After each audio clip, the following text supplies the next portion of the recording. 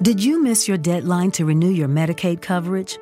You can still send your completed annual review form to Healthy Connections Medicaid. You may be assigned to another health plan, but you can ask to come back to First Choice within 60 days of renewed Medicaid eligibility. It's your family. It's your choice. First Choice is the right choice. Renew and choose us. Visit selecthealthofsc.com/renew to learn more. Between aging and busy lifestyles, many women struggle with maintaining their physical and mental wellness. At Aquavita Concierge Healthcare Services for Women, we can help you revitalize your health and reclaim your life. We start from within by balancing your hormones, allowing your body to achieve and maintain desired weight goals. We also specialize in peptide therapies, regenerative medicine, sexual health, and aesthetics in our state-of-the-art facilities. Feel better, look better, live better at Aquavita. Visit aquavitality.com and begin your journey today.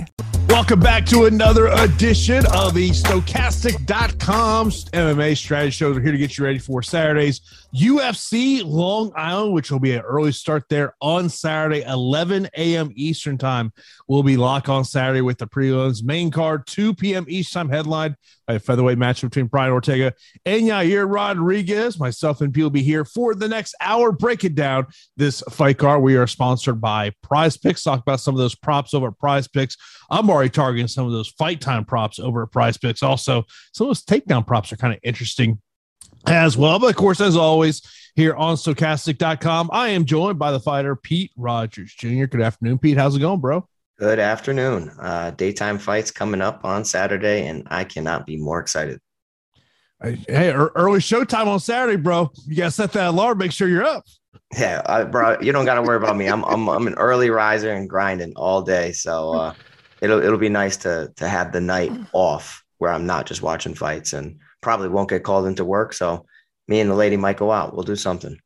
Hey, look, I love some early day MMA. I'm always a big fan of that one. Of course, if you got any questions on the fights, leave those right here in the chat. Be sure to hit that thumbs up button. It really helps us out a ton as well. Of course, if you're not subscribed to Stochastic, hit that subscribe button, hit that notification bell so you know when a show is live here on the channel. And of course, if you're not a Stochastic Plus member and you want to get a little peek what's behind the paywall, today's free premium data and tools are MLB player projections. I'll definitely be looking at all the tools and data we have for the MLB slate tonight before I'm actually be heading over to the Hard Rock Casino here in Tampa tonight, watch the little live fights. So Pete, it's been I think like since 2019 is the last time I went and saw live fights. Really? You haven't been? Like it's been long for you? Yeah. I mean, obviously all of 2020. And then here in Tampa, we used to be kind of a hotbed for regional MMA. Yeah. But it's kind of died down, and the CFFC has been coming here more recently. But I want to say this is the third time them coming to Tampa, but the previous two times just it did work with my schedule. But no, man, I'm looking to go see a lot of local talent, a lot of up and coming local talent on this card. They did lose one title fight, but they still have a flyweight title fight. Santo, who fought on the Contender Series, he's headlining this show against the guy that I spoke to, Lloyd McKinney. So, but I'm looking forward to it, man. And I always say this: part of my entertainment of going to local shows is the things fans say in the crowd. Yeah, I mean, I can see you and Tyler having a laugh when you get some ridiculous fans out there. I'm over here face palming whenever I hear any of these idiots in the crowd. Yeah, I don't know. It's frustrating as a purist, but I get it, and we're thankful to have any support from the fans. Oh, I forget who I was talking to. I asked him, I'm like, do you hear the crowd? They're like, sometimes. Like, there's times where, look, you hear the crowd. I mean, kick him in the balls. There's a good chance someone has had a few cocktails in them, and they're going to yell that out. Oh yeah, I mean, you hear a lot. Obviously, if it's chaotic and the action is ridiculous and the crowd is amplified, you're not going to be able to selectively hear. But in the moments of the fight, when you're sitting there and you're being methodical, and then somebody just screams out something random, I'd be like, oh, that's my dad, that's my stepmom, that's my girlfriend, that's my mom. You know what I mean? I can totally put a finger on who's saying stuff. Okay, so now I know my objective for your next fight. I already know it. I just got to recruit some people in the casino, just gonna hand some tickets and go, look, I need you to yell out just some crazy. Like, I'm just gonna like say, I'm gonna give him like a cue card. Thanks, can you yell out Takedown City? I need you to yell us out about 5 times. As long as what you're having him yell out is like not going to sabotage me, I'm okay with it. Like, you know, we want me performing well. And, you know, I think that the Long Island crowd's going to be, you know, in for it, especially with Shane Burgos on the card as the only true New Yorker. Pete, I will give him the old D-twist. I'll do if Jason calls, I will be there for you, my friend. We know you will answer the bell, Tyler. That's funny. I would be like, hey man, can I be one of your cornermen? Yeah, I love you, I love you, Jason, but no. Oh man, but looking forward to that tonight. So but of course we're here to break down UFC Long Island main event. We got Yair Rodriguez taking on Brian Ortega. Brian Ortega, he is 8,500 on DraftKings, 7,700 for Yair Rodriguez. Of course, these two guys scheduled for 25 minutes. First time we have seen Ortega since that loss to Volkanovski. And you know, I mean, Pete, when I think of this fight, I think it just comes down to how does this fight play out. If you tell me this fight hits the ground, man, you got to really love Ortega in the spot. But if this fight stays on the feet, you just know there is going to be some openings for Yair Rodriguez to take advantage of. Yeah, I mean, broken price tags on both of them, if you want me to be honest. 5-round atmosphere, violent fight between Ortega and Yair. 8,500 for Ortega, 7,700 for Rodriguez. However this fight goes, I feel like it's optimal. At least that's how I'm approaching the slate. So I'm making a group on stochastic.fantasycruncher.com, and I'm getting to one of these guys in my lineups. Now, I do feel like it's a very, very close fight because it all comes down to the game plan of both fighters. I actually think Ortega will struggle on the feet at kicking range, obviously, because Yair Rodriguez has such dexterity and just, a variety of attacks. So he can keep Ortega guessing, and he can bury a lot of kicks to the body, legs, and head. It's interesting because Yair did struggle a lot against the Korean Zombie in the boxing realm until he pulled out like one of the biggest Hail Mary elbows of all time and ended up capturing that victory. So like striking wise, I actually think that Yair improved in the Max Holloway fight and looked phenomenal. And I think that he can be a dangerous fighter for Ortega. I'm favoring Yair Rodriguez slightly, because of the salary and just how I kind of foresee this going. And I think Ortega can be lulled into a brawl. If Ortega's game plan is to mix in takedowns and tailored his game plan around his strengths, which is his jiu-jitsu, then I really think that at 8,500, you're talking about a guy that can pick up a submission win within, inside the distance, obviously. And if he goes out there and he tries to replicate what Frankie Edgar did, obviously not the same type of wrestling skill set that Frankie has, but the jiu-jitsu edge is extremely clear, then Ortega can easily get this done. So I'm picking Yair Rodriguez in the fight, but I'm not avoiding this fight at all. Ortega is going to be one of my most exposed. Same with Yair. Sam, appreciate you in the super chat. I always appreciate you checking out the show and supporting the show. Really do appreciate that. Look, one of the things that I did see a little bit before the show yesterday, Brian Ortega did talk about wanting to get back to his jiu-jitsu roots, which if you're a Brian Ortega backer on Saturday, you absolutely love hearing that. I mean, we always talk about is what is that easier path to a victory, and the path to victory, the easier path for Brian Ortega is I always say, don't let the ego get the best of you, and attempt to get this one to the ground and force the grappling side of it. I think I'll find myself with more Ortega than I will Rodriguez, but I like what you said there. I think you got to get to both sides of this matchup just because of 25 minutes. I will say over on Prize Picks, I think the under 22 and 3/4 fight time on Brian Ortega is kind of interesting. That one, I don't know if that number is going to get any better. But I'm kind of more thinking that there is going to be a stoppage at some point in this matchup, but to me, I think it's a fight that you definitely have to prioritize. Now let's move over to the co-main event, a female matchup. You got Michelle Waterson taking on Amanda Lemos. Amanda Lemos, 9,400. Michelle Waterson, she is 6,800. And Michelle Waterson, obviously a longtime veteran of the UFC. She's talked about this week of kind of hoping maybe the UFC would adopt an atom weight division, which would be more of her natural weight class. But for Michelle Waterson to pull off the upset here, she's got to make this a grappling match.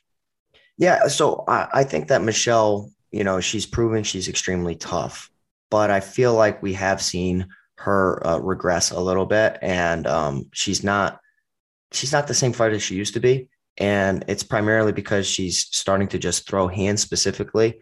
Her kicks and her distance striking used to be like her bread and butter, in addition to mixing some takedowns, a lot of head and arm throws, which I think could be a difference maker here against Amanda Lemos. Both of these ladies have trained together a little bit at Jackson Wink several years ago.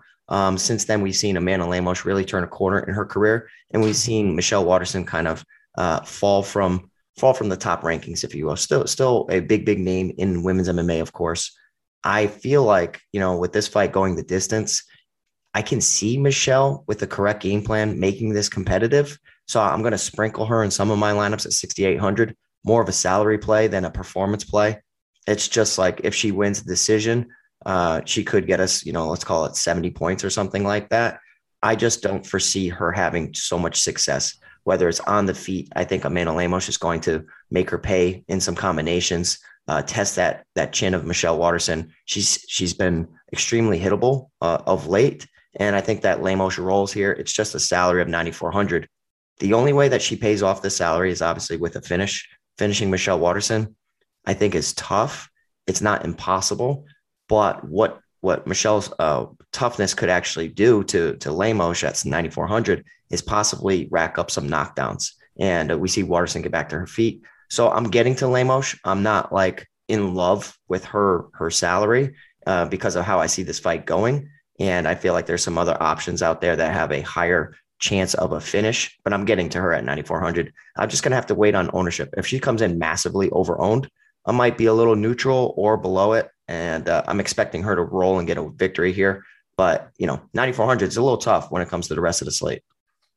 Yeah, I mean, we look at the ownership. I mean, look, for what we're seeing right now, it is just not much there for Michelle Waterson, which is understandable. If I was probably going to look at doing anything with Michelle Waterson, it'd probably be more in a cash game as opposed to into a GPP. We mentioned this question from Joshua. He says, if it goes the distance, does Lemos throw enough volume to win a fight? Yeah, shout out to Josh. What's up? I would probably say there are very few fighters who have both volume and power. Lemos is a sniper and has power. So she could have more damaging shots, and damage weighs a lot in the eyes of the judges. And it did, besides just being the fighter who's extremely active. So to answer his question, no, I would say probably not for volume, but for damage, yes. So that's why I think she's going to get the decision. And, it's going to be competitive because Michelle's going to make it competitive early. But I feel like the longer the fight goes, Lemos is going to touch her up. And damage is the number one priority when it comes to judges scoring a fight, even though last week didn't necessarily agree with the Michael Johnson and Jamie Malarkey decision. I thought that was a Michael Johnson win there, but there's always going to be probably one fight a week that's going to have a scorecard that maybe we don't agree with. Let's move over. Next up, we got Li Jialing taking on Muslim Salikov. Salikov, 8,600. Li Jialing, 7,600. What's your take, Pete?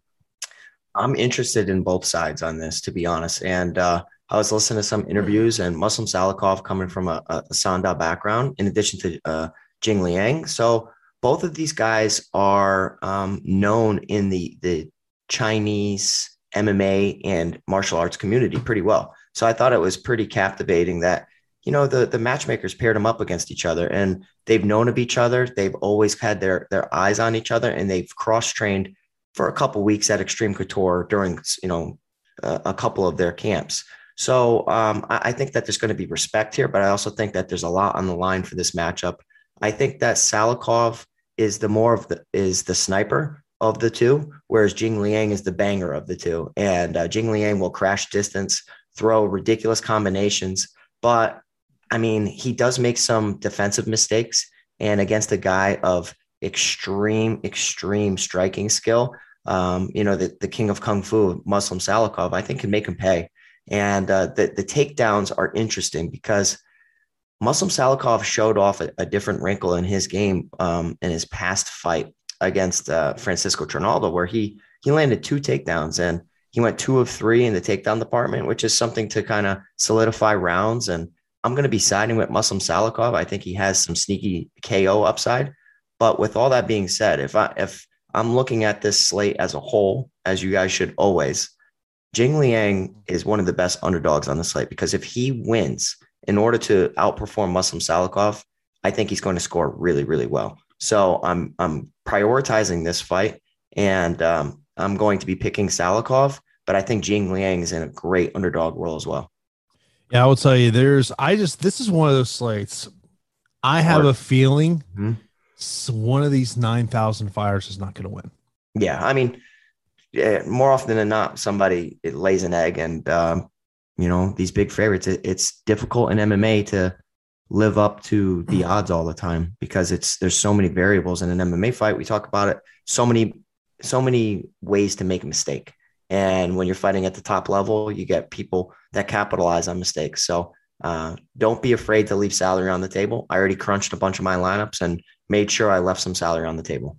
Yeah, it's something you definitely have to do. And of course, you hear Pete and I talking about ownership, and that's something that is one of the big tools that I'm looking at. And if you want to get access to our ownership projections and so much more, you got to sign up for a Stokastic Plus Platinum Pass, where you get access to everything we have over at stokastic.com for top player projections, ownership projections, so much more. These are tools that Pete and I are using every single week to develop our MMA lineups. And if you've never been a Stokastic Plus member, we got a great deal for you right now. As if you're a new user of Stokastic Plus, you can save 50% off your first week of any Stokastic Plus pass. So whether you want to get access to all the sports we have over stokastic.com, or maybe you just want an MMA pass, you can sign up for that MMA pass, get you that top fighter tool, ownership projections, so many other tools and data we have over there. It's a great way to develop your lineups. And I'll tell you, already looking at our ownership projections, there are some fighters that are low owned that I definitely want to take a shot on. So you got to take advantage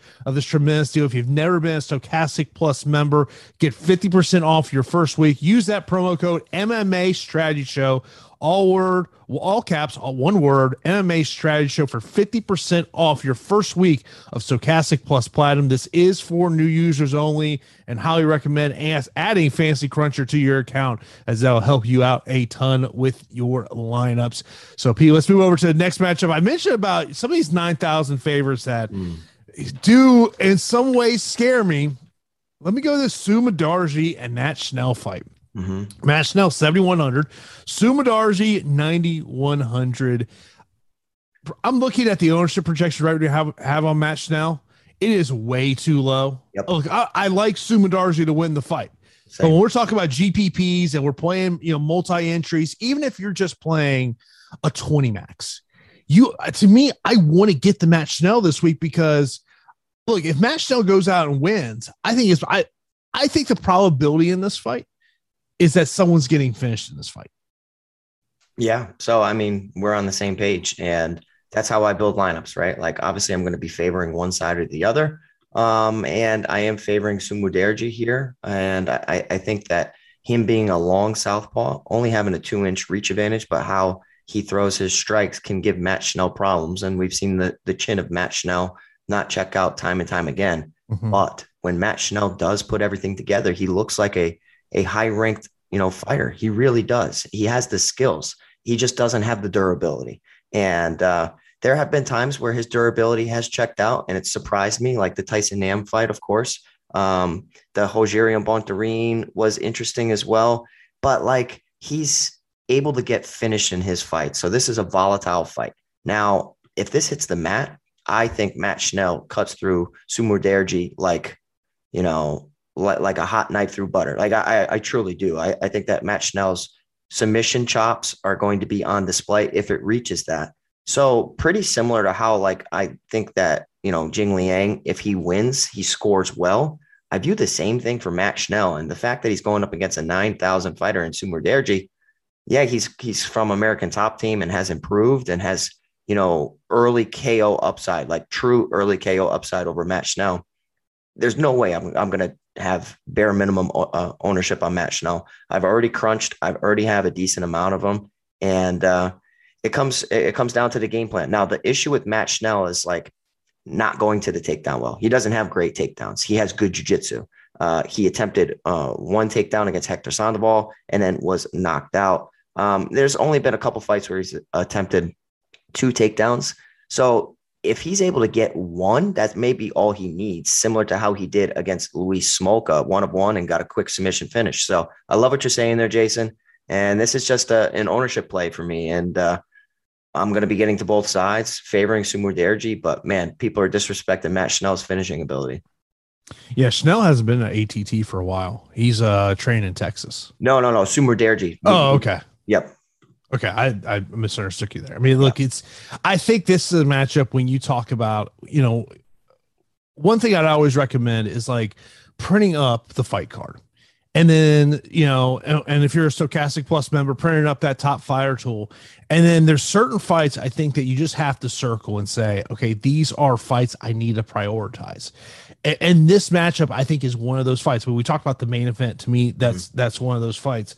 I'll tell you, just as an ownership play, a fight that I might ultimately prioritize is the second fight of the card, because it's a fight that just does not have a lot of ownership on either side of the card. Those are some of the things that, to me, when you're developing lineups, that you have to take in consideration of where is the field getting to, what fights they might be over-owned on, what fights they may be under-owned on, and what fights have the high probability of potentially getting a finish. And to me, Sumur Derji and Matt Schnell is another one. Now, to me, my second favorite fight of the night is the next one we're going to talk about, and this has got banger written all over it, of Shane Burgos and Charles Jourdain. Jourdain 7,200, Shane Burgos 9,000. Look, I think the salaries on this are a little wide to me. Okay. I think this fight is closer than the salaries indicate. Shane Burgos clearly should be the favorite. I do have some kind of concerns about if this becomes a brawl, and potentially Charles Jourdain can take advantage of that. Yeah, so this fight's amazing. This is like the featherweight backup plan. You know what I mean? Like, man, these guys are they're there to bang and put on a show. And Jourdain really brings some high level kickboxing, and Shane Burgos brings some high level striking as well, with great pressure. Now, we have seen Jourdain crumble a little bit to the pressure that Arosa put on him in the past, but we've also seen Shane Burgos get hit and damaged a lot in his bouts. And that's the one worry I have with Shane Burgos as a pretty big favorite on DraftKings. And I do agree with you that the odds are a little bit wide. And we saw the damage that he took and all the shots he took from Josh Emmett. Man, that can definitely change your career. Then we saw the knockout defeat to Edson Barboza, the delayed reaction, all big red flags. The Calvin Kattar knockout. He's losing to top level competition, but he's still losing in a pretty damaging manner. So I have my concerns with this matchup. And I feel like this week there's going to be some crazy variables, and there's going to be a lot of variance to the slate. So, plan accordingly. A lot of these fighters that we're expecting to win, they may lay an egg, or the underdogs, like we said, it's a more competitive matchup. So this card is a GPP card all day long, because Jourdain, one of my most exposed underdogs, I do think that Shane Burgos can bring the pressure and the correct game plan. It's just a matter of if his durability checks out. Now, I think Burgos might have a sneaky grappling edge over Jourdain. And I know Jourdain capitalized against Lando Venata with a nice submission win, but I don't view him as a dangerous grappler. I think that he caught Venata in a very, very good choke, but I think that there is some wrestling upside to Burgos in this matchup if he goes to that well. I think it's just a matter of blending it together and working with his former opponent in Josh Emmett, high caliber training partner for a little bit over at Sacramento, and then, back at Tiger Schulman's for the remainder of his camp. I'm leaning towards Shane Burgos, but again, I'm expecting underdogs to come through this week, and Charles Jourdain pulling off the upset wouldn't really surprise me. These are both high volume strikers. When you look at the strikes landed per minute, 7.95 for Burgos, 5.6. Just gonna throw something out there, Pete.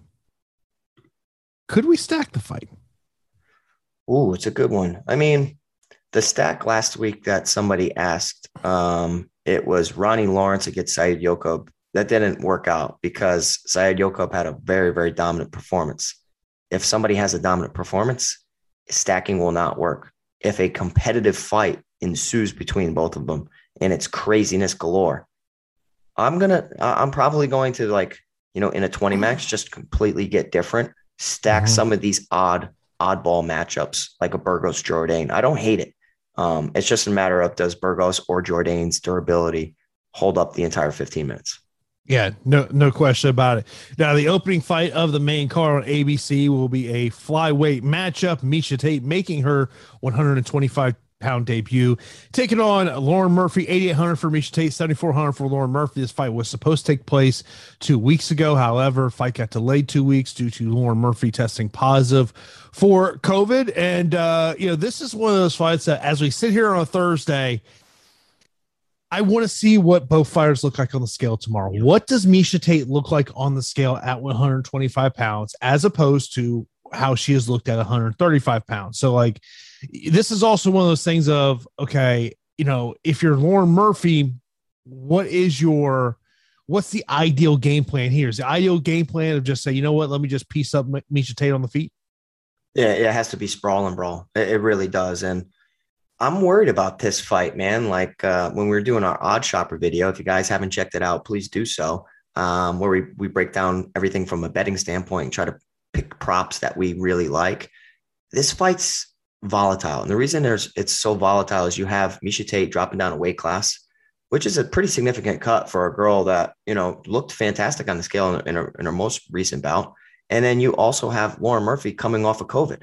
So how can you truly have trust in either one of these? And you have to pay attention to the weigh-ins. And I could see this spoiling a lot of parlays, because I'm a little worried that Miesha Tate's overlooking Lauren Murphy. Like, I truly feel like she's, has her eyes set past Lauren Murphy, thinking about that Shevchenko possibility and, just kind of like a new weight class and just has to pick up an easy win. Like, Lauren Murphy's a tough out, and Lauren Murphy can sprawl and brawl decent.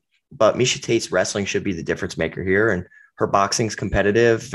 I think that the volume of Lauren Murphy is going to bring out the wrestling of Miesha Tate, and I'm going to be favoring Miesha Tate just because I feel like from a physicality standpoint, she's probably going to be stronger, and we know that if she can get it to the mat, she can put on a hell of a performance. So it's a lean towards Miesha Tate, but man, women's MMA, you always know if you are a little bit more overexposed on the underdog, tends to work out more often than not.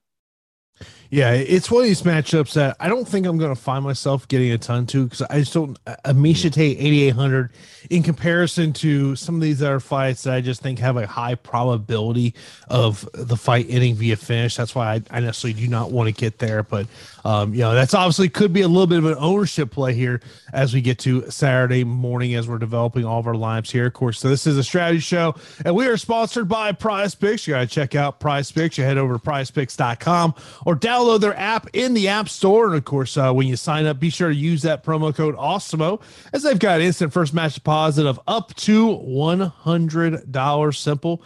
You want to put $100 in your account, they're going to give you an additional 100, or maybe you only want to put 20 in, they'll give you additional 20. So you got to take advantage of that great promo they have for the listeners here at the MMA Strategy Show. And Pete, I'm looking first off over at Fight Time. And I'll mention about a fight that we've already talked about. Sumadarji 12.5 as a Fight Time. I'm going to target the under on that one, Pete. Yeah, I feel like the under is a good play. Mudarji is going to come out aggressive, and Matt Schnell talked about his back being against the wall, and a cornered animal is a dangerous animal, and I feel like Schnell could either get finished early or just completely implement his grappling and go for the finish. So I like the under on that play. Another Fight Time prop that I'm going to be targeting as well as the fight we're about to break down, Punahele Soriano. We saw with his opponent Dolce in his last fight, just awful fight IQ of wearing down. It's at 10 minutes. I'm going to target the under in that one. Yeah, I feel like the under is a good play, and Dolce can knock out Puna, and Puna needs to respect the power of Dolce. So, but from a skill set, I think that Puna's much more skilled than Dolce and comes from a better camp. So I think that, the under is another good play. For the best TV viewing experience, witness the coziest maroons, the most vibrant and brightest moons, the eeriest and darkest tombs, and radiant and vivid hues in any type of room with the Neo QLED and OLED TVs by Samsung. We're supposed to say Samsung, but that didn't rhyme, so you're welcome. Samsung, more wow than ever. Lucky Land Casino, asking people, what's the weirdest place you've gotten lucky? Lucky? In line at the deli, I guess? Aha, in my dentist's office. More than once, actually. Do I have to say? Yes, you do. In the car before my kids' PTA meeting. Really? Yes. Excuse me, what's the weirdest place you've gotten lucky? I never win and tell. Well, there you have it. You can get lucky anywhere, playing at LuckyLandSlots.com. Play for free right now. Are you feeling lucky? No purchase necessary. Void where prohibited by law. 18+. Terms and conditions apply. See website for details. A couple of takedown props that stick out to me over at Prize Picks. Jack Shore, 2 takedowns. And we're going to talk about that fight a little bit. I might go the under on that one. I'm maybe hoping that number maybe gets up to 2.5, that people start making plays on the over, because I think that's going to be a fight that plays out on feet. Obviously, both of them have a grappling upside there. The under 1.5 on Puna Soriano, I think, is another interesting takedown prop over there. And also the 1.5 on Herbert Burns against Bill Algeo is another takedown prop that is intriguing to me. Yeah, I mean, the Shore one against Ricky Simon. Ricky Simon has amazing hips, and he's the dominant wrestler in that situation. It's going to be a scramble city, and I can't wait to watch it.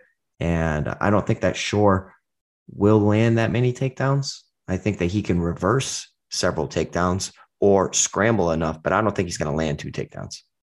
Yeah, I mean, the problem is, like, you almost want that to get to 2.5, meaning he has to get to 3 to make that, as opposed to maybe they're just kind of, he gets a takedown, but Simon's up in 5 seconds. That could be a little bit of worry there. But of course, appreciate the sponsorship there from Prize Picks. Of course, be sure to use that promo code OSMO for an instant first match deposit of up to $100. Move over next up to a matchup that we just kind of talked about a little bit there. Punahele Soriano taking on Dolce. 9,200 for Punahele, 7,000 for Dolce. And Pete, I know we have very short-term memories in MMA. You know it, I know it. I can't get Dolce's last fight out of my memory, where he was lighting up Cody Brundage. Light him up, and he got tired, sloppy shot, got guillotined. Yeah, but he looked good while he was lighting up Brundage, and like his hands look great when he throws them, and he's a round one type of guy, liability in the cardio department. So you always worry about him gassing out as the fight goes late. And that's where, like, I think that Puna Soriano, even though that he's shown signs of fatiguing in the past, I think that he has a better gas tank and he has a more well-rounded skill set. Dolce coming from a judo background and Puna Soriano having a wrestling background as well. He's able to mix things up if he wants to. It's just, he's fallen in love with his hands. Now, let me tell you that when you're on back-to-back defeats, you're willing to do anything to get a victory.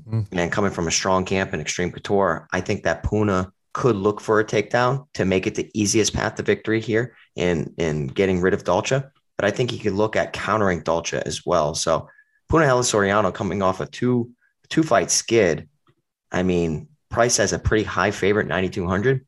I get it and I understand it, but I feel like Dolce at 7,000, if he wins, it's probably by catching Puna from disrespecting his striking. And I'm going to have some sprinkles on Dolce Lungambula, but Punahele Soriano is the side that I'm just backing and have more faith in, to be honest, at 9,200.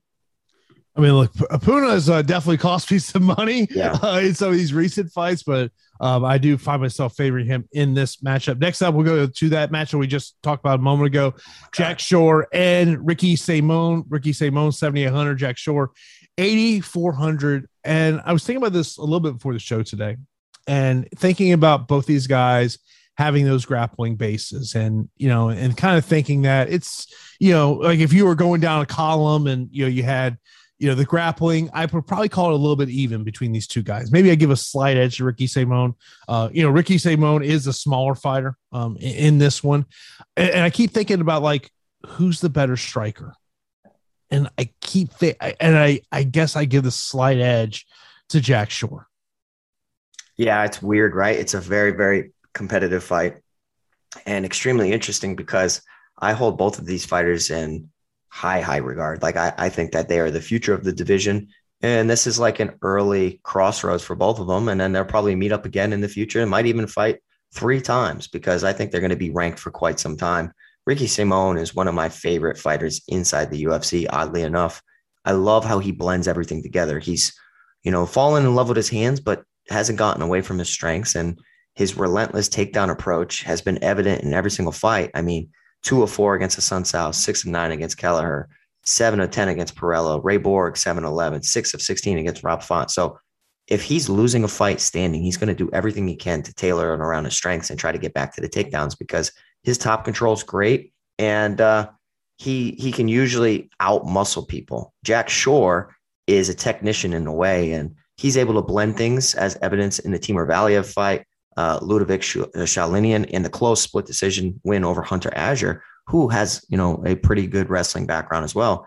Now, Shore's used to being the better wrestler or grappler in certain situations, and I'm just really intrigued to see how this unfolds. I mean, he went 3 of 7 in the takedown department against Timur Valiev, 2 of 8 against Ludovic Shalinian, and 6 of 13. The 6 of 13 is pretty big for going up against a dangerous wrestler in Hunter Azure. So I would agree with you that standing up, I think Jack Shore might have more success, a little bit more variety, whereas Ricky Simón, big shots on the feet.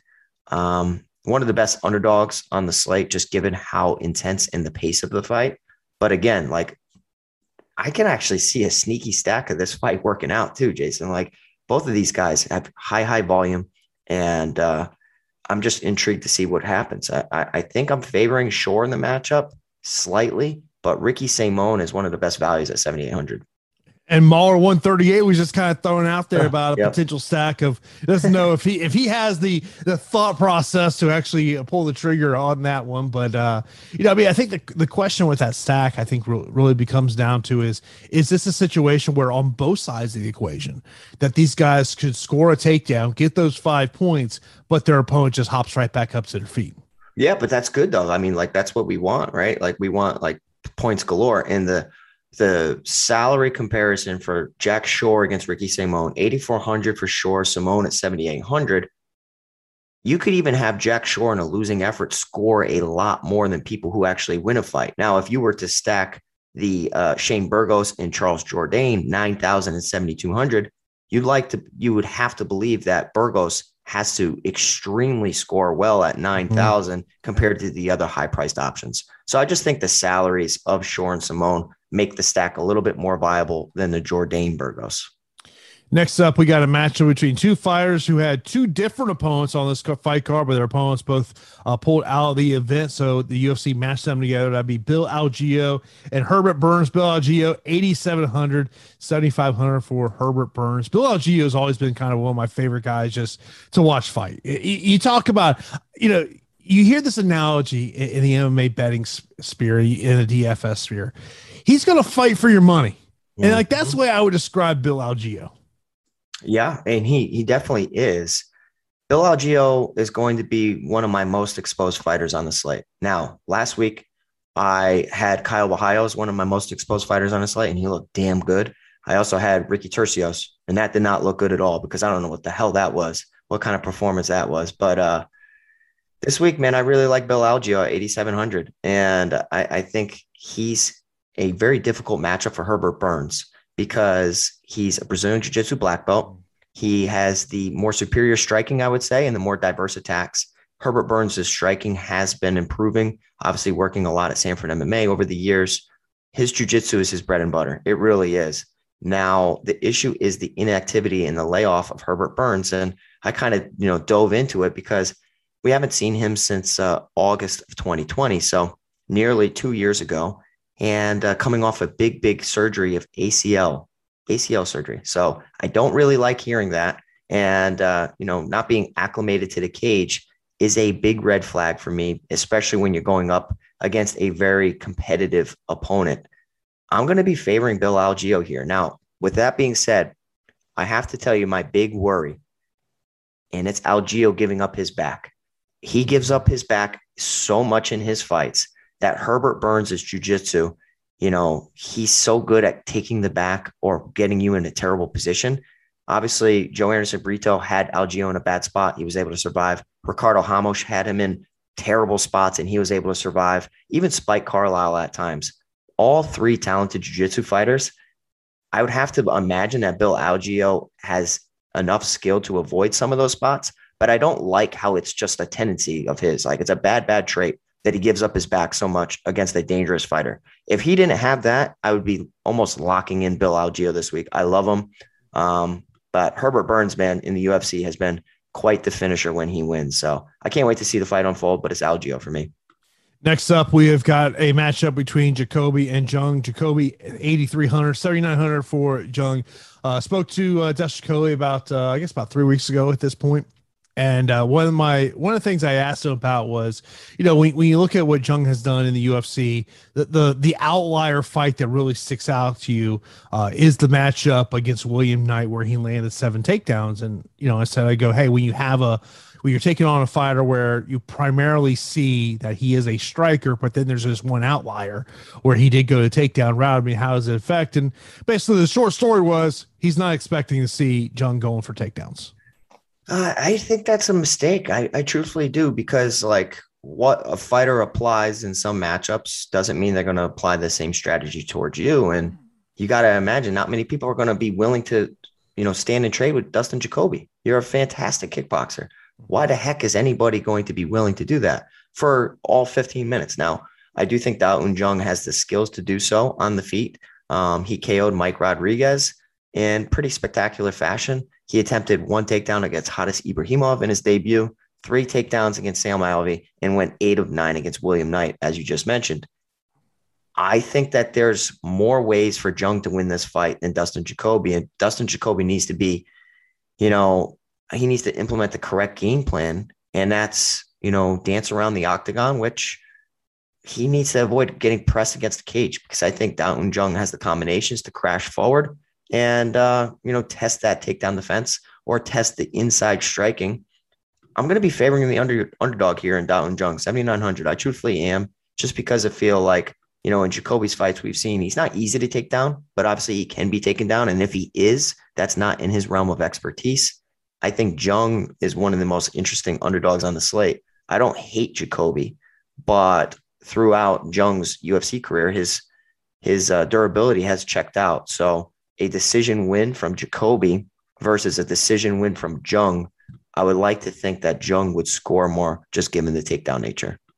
And Marcos brings up a great point about how this betting line has flipped over the past couple of days, where Justin Jacoby, what had been the betting favorite in this one, but over the past couple of days is now flipped. So it tells you how the betting public is looking at this fight. The betting public is looking at Jung. And I mean, look, one thing about Jacoby, the guy's been unbeaten for the past couple of years. Mm-hmm. So, he's done well there. And maybe tell you what Prize Picks thinks of this fight. The fight time for Jacoby on this one is 14 3/4. So it kind of tells you how they expect to see what's go.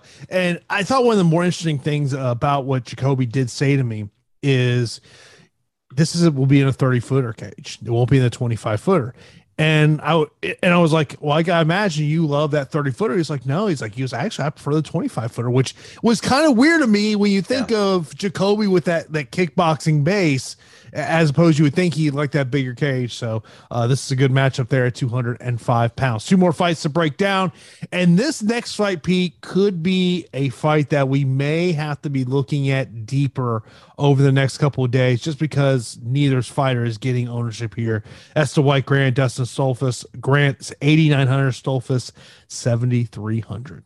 Yeah, this fight's ugly as heck, because Dwight Grant coming off a knockout defeat to Sergey Kondoshko, and that was back in April. And here we are 3 months later, and he's back in the cage. Now, good for him. He's not facing a talented striker in Dustin Stolfus, but he's facing a much more well-rounded guy and a natural middleweight, whereas Dwight Grant was a former welterweight. So at some point, size does come into play. And Dwight Grant early in his career started off at middleweight a little bit, but I think that Dustin, just being a little bit more acclimated to the weight class, has been winless inside the octagon.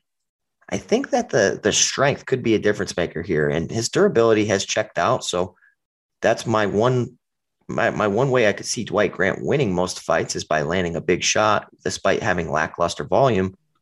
For the best TV viewing experience, witness the coziest maroons, the most vibrant and brightest moons, the eeriest and darkest tombs, and radiant and vivid hues in any type of room with the Neo QLED and OLED TVs by Samsung. We're supposed to say Samsung, but that didn't rhyme, so you're welcome. Samsung, more wow than ever. And I don't really hate Dustin Stoltzfus's durability. I don't enjoy his skill set, but I mean, he attempted 7 takedowns against Kyle Dawkins, even 3 takedowns against Rodolfo Vieira, and 4 takedowns against Gerald Mearshart, where he landed 4-4. Can Dwight Grant defend the takedowns from the bigger man consistently? And I'm going to lean towards the underdog and say that Dustin Stoltzfus, despite not being the most attractive underdog on the slate or one of the best plays on the slate, I'm going to lean in his direction and think that he can get it done. Now, I think this is going to go 15 minutes. I hope I'm not wrong, but it's going to be a lean towards the underdog Stoltzfus at 7,300. Yeah, I mean, I think that, look, if you're looking to get away from that ownership of some of those 9,000 fighters, taking a stab on Dwight Grant, I don't mind. You're taking stabs on Dolphus. Right. And for me, it's an ownership play in terms of, more of looking at it, of playing multi-entries. Now, of course, this is the Stokastic.com MMA strategy shows. We're breaking down UFC Long Island, of course, coming up here on Saturday. Myself and Peely back here on Saturday at 10 a.m. Eastern time. But do want to let you know about a promo we got going on right now over at Stokastic.com, as Underdog has launched their Puppy 2 Best Ball contest for the 2022 NFL season, and you want to reserve your spot before it quickly fills up. With this, we are offering a $1 weekly access to our Best Ball kit through Sunday, July the 15th. That's $8.99 off our original price. This package includes Best Ball and season-long fantasy football rankings, Underdog daily draft rankings, and our Best Ball stacking guide, cheat sheets, premium articles, and so much more. To activate this offer, use the promo code PUPPY at checkout, or simply click the link in the video description below. That's promo code PUPPY for $1 weekly Best Ball draft kit access. You got to take advantage of that as football season's here. And Pete, you know how I know football season's here? Why? I have my first production meeting tomorrow. Oh, dang.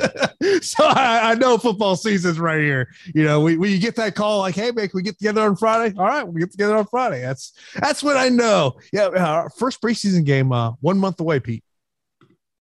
Jeez, it's crazy because I don't it's tough. I like football season, but I also hate it at the same time because it means that summer's coming to an end. So, I love the sport. I wish I lived in a warmer climate, but, summer's a little too short up here. I'm telling you, when I walk outside, summer's not ending anytime soon. Yeah. I know it's true. Maybe it doesn't this year. As I look at the Apple Watch, it says it's currently 90 degrees here in Tampa. Yeah. It's been hot as heck up here as well. So, what do you consider hot? Well, it's humid as heck. It just got done raining. Pete, it just got done raining. I'm not kidding. It is 98 outside. Do not come at me with it's hot. It was 107 at 7 p.m. yesterday, Pete. Tell me why that makes sense. The hottest place I've ever been in my life was Texas. And, I've trained out in New Mexico. I was cornering one of my buddies in Texas at an outdoor arena. And it was the worst idea ever because, the mat was burning fighters. Oh, it was the worst idea ever, dude. And I was like, you idiots. You pick an outdoor arena in Texas. So I remember hearing stories. Remember when Bellator was doing that summer series at NASCAR events? Yep. And look, it was a Bellator brand, but it was literally just local MMA. Mm-hmm. And I heard stories of the mat being so hot that literally guys were burning the bottoms of their feet. Yeah. Bottoms of your feet. Or if you get taken down, you're, that's terrible. It's terrible. I did that. I'm done. Yeah. I'm done. Get me out. I'm sure there's some Tapology results on there. Tap out via mat burn. Goodness gracious. Yeah. Marcos goes, Florida only has one season. No, Marcos, like literally in Florida, we can have about 3 or 4 seasons in one day. Yeah, it's true. I mean, 3 o'clock every day it rains, right? So 5 o'clock. Get it right. Okay, 5 o'clock. Okay. All right. But yeah, I walked outside the house yesterday. I was like a newfound appreciation every time I walk out of my house in the summer and go, I'm not built to work outside. For people who work like who mow yards for a living, work on roofs, mad props to you guys, because I'm not built for that, Pete. I'm not built for that. Yeah. Marcos is in West Palm. Awesome. I'll tell you what, you guys are all soft though, because if you never spent winters in New England, oh boy. Why would it's brutal. And you have a new appreciation to everybody who works outside in the freezing cold. It's ridiculous. Would you rather be freezing cold or hot? I would rather be hot. Oh, hot. Yeah. Oh, exactly. Oh, much rather be hot. Same. Yeah. Okay. At least we agree on that. Look, I'm not trying to live in a place where I got to shovel snow to just move my car. Yeah, Jason's gonna cry and tap out over shoveling snow, and yeah, I'll be doing ride sharing everywhere. Us New Englanders are different, bro. So yeah, I remember that when you're shoveling snow. I'm just gonna see a picture. Nice sunny here in Tampa, bro. Always jealous. Let's get on to the last matchup of the card, as the only fight featuring a fighter making their UFC debut. Got Emily Ducote taking on Jessica Penne. Of course, Penne, the longtime veteran of the UFC. She is 8,200 for Emily Ducote. Of course, Ducote, Bellator alum, most recently fighting in Invicta, where she had won the title there. Pete, what's your thoughts here? I am interested in this matchup, and naturally every week that 8,200, 8,000 fight sneaks into the optimal lineup more often than not, because it's a very, very close fight. And the salary just makes it so easy for lineups. And usually I don't like fighters debuting against UFC veterans, and Jessica Penne having a 3-3 record in the UFC. You know, she's been around a lot longer than Emily Ducote. So the experience is something you can't really measure. I'm always a little bit worried about fighters having octagon jitters or underperforming under the lights, but it's not like Emily Ducote hasn't performed in high organizations. She's fought in Bellator in the past and also some high regional promotions. So I think the striking difference here is pretty significant. Ducote's the much more powerful striker, and it's pretty rare for women's MMA to have like unbelievable powerful striking. And that's why like Amanda Lemos looks completely different than a lot of her opponents, Jessica Andrade, and I think that Emily Ducote has some sneaky pop. One of the best knockouts on the regional scene, UFC, against Taylor, where she hit her with a beautiful right hand, followed up with a nice left head kick. I'm picking Emily Ducote here, and she's a Brazilian Jiu-Jitsu black belt. And that's the one worry I have about anybody going up against Jessica Penne is what happens if it hits the mat and she starts to threaten you with submissions? How do you deal with that? How do you handle that? Ducote, most recently promoted to black belt. I think she has enough skills to avoid dangerous situations. But as we say it, man, armbar from guard, always viable. And Jessica Penne has shown that as evidence in the Karolina Kowalkiewicz fight. Yeah, that's the one thing that does concern me about getting Ducote is what happens if Jessica Penne can just control her with the grappling. So that's something to think about here. Of course, appreciate everyone tuning in here for the Strategy Show. Of course, appreciate if you hit that thumbs up. Of course, you're not subscribed to Stokastic, do that. Hit that notification bell so you know when a show is live here on the channel. Of course, come up here later on today, 5 o'clock each time. We got MLB Deeper Dive. Then 1 hour after that will be MLB Live Before Lock. Appreciate all the super chats. We'll get in those two in a moment. Now, last week, I forgot to do the straight up picks, which clearly is a popular segment in this show because I had multiple people say, hey, where are the straight up picks? Well, here they are. Here's the straight up DFS picks. Main event, give me the favorite at Brian Ortega. I'm going to go Yair. I will go Amanda Lemos over Michelle Waterson. Lemos. This one I keep going back and forth on. I'm going to go Salikov. I'm going Salikov. Give me Sumudarji over Matt Schnell. Sumudarji. I will go Shane Burgos over Charles Jourdain. Shane Burgos. I really want. Let me just say this: my thought could change after weigh-ins, but right now I will say Miesha Tate over Lauren Murphy. Yeah, Miesha Tate. I will take Puna Soriano. Puna. Give me the underdog in Ricky Simone. Oh, man, Ricky's my guy. I'm going to say Jack Shore, though. I'll go Bill Algeo. Bill Algeo. I will go the now underdog, Justin Jacoby. Da Un Jung. Stolfus and Grant. I'm going to go Stolfus, but literally no faith in this fight. I want to say Stolfus, but I'll side with Grant. And then I'll go Emily Ducote in the first fight of the night. Ducote. Let's get some super chats in here before we get out of here on this edition of the show. Samuel, pop into his usual questions. And Pete, I don't know if you saw this. Yeah, bro. What's the heck's he doing? Sam, you drinking already, bro? Like, I mean, I know I'm going to be drinking later on today, but I mean, bro, it's not even 2:00 Eastern time. Over a half is 2.5. Bro, come on, Sam. Bro, Sam, if you're a bookie, you're going out of business this weekend. Sam, if this 2.5 hits and there's only 2 finishes on this card, we got to send him something. Traveler. We got to send him something.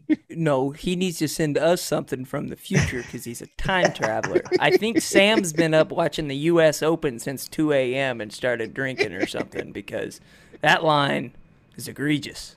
Yeah, Sam. Yeah, clearly over 2.5. I would say I would put more of that number. I think should probably be around 6.5. I think is more appropriate. I think 5.5 is fair too. Yeah. Let's go. His usual question here. Top 2 cash plays.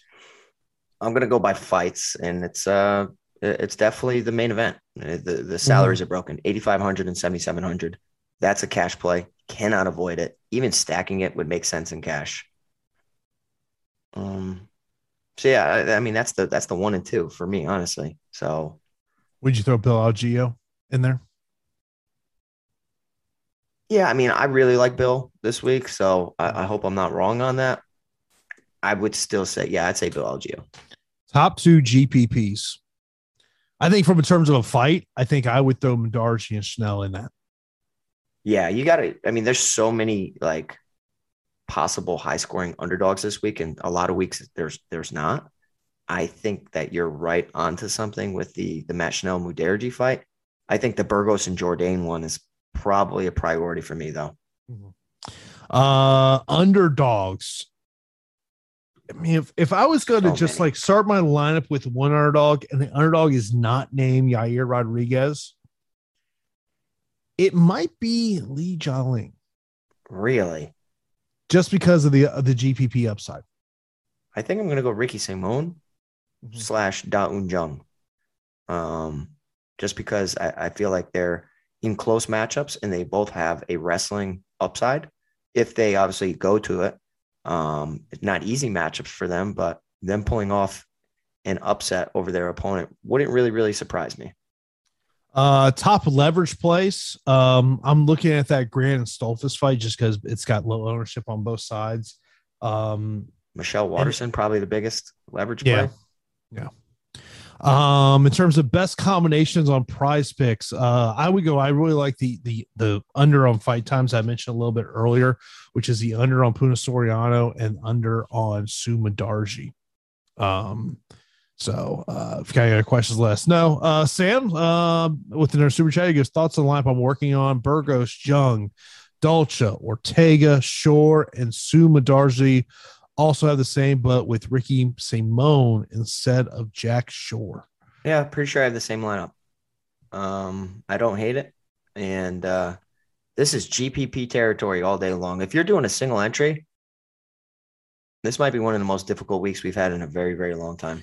Yeah, I mean, the thing I would tell you, Sam, about that lineup that I just really love is that even when you look at the fighters that are the quote unquote underdogs in those matchups, they've got a high ceiling. It's not like you're finding yourself in a situation where you're taking, an underdog and you're just hoping that they can kind of, maybe work their way with takedowns, whatnot. I mean, I like all those that you mentioned over there. Sam saying it says Florida feels like the bathroom at the local pool, just hot and wet. I love it. And we got Marcos saying that he really likes Lee this weekend. And from an underdog standpoint, man, like he just lost to Hamza Chimaev. So this is a much easier matchup than Hamza Chimaev. Still a difficult matchup, but much easier. Yeah, it's but we'll of course we'll be back here on Saturday for a live before lock. 10 a.m. Eastern time is when we will be here. Of course, 1 hour before UFC Long Island prelims at 11 a.m. Eastern time. Main card at 2 p.m. Eastern time. Of course, if you ever have any questions for us, hit us up in the Discord chat. If you want to leave a comment below in the YouTube section, you can do that as well. As always, appreciate everyone checking out us here at the MMA Strategy Show. And that is going to do it for this episode. And we will talk to you on Saturday for Live Before Lock. Have a good afternoon, everybody. With the Lucky Land Slots, you can get lucky just about anywhere. This is your captain speaking. We've got clear runway and the weather's fine, but we're just going to circle up here a while and get lucky. No, nothing like that. It's just these cash prizes add up quick. So I suggest you sit back, keep your tray table upright, and start getting lucky. Play for free at LuckyLandSlots.com. Are you feeling lucky? No purchase necessary. Void where prohibited by law. 18+ terms and conditions apply. See website for details. Judy was boring. Hello. Then Judy discovered ChumbaCasino.com. It's my little escape. Now Judy's the life of the party. Oh, baby, mama's bringing home the bacon. Whoa, take it easy, Judy. The Chumba life is for everybody. So go to ChumbaCasino.com and play over 100 casino-style games. Join today and play for free for your chance to redeem some serious prizes. ChumbaCasino.com. No purchase necessary. Void where prohibited by law. 18+ terms and conditions apply. See website for details.